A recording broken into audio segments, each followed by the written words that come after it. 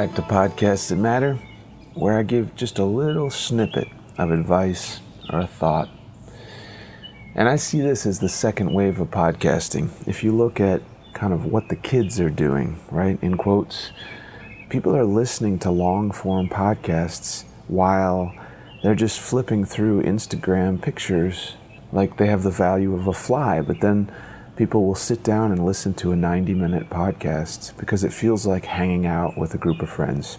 So my encouragement is think like a podcaster, not like a broadcaster. Don't think like it's radio.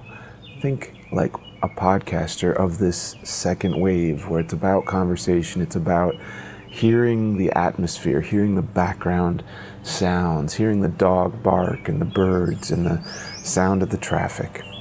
That's my thought for the day. Go ahead and get back in touch with us.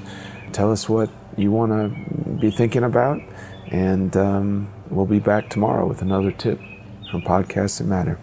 Take good care, and we'll talk to you tomorrow.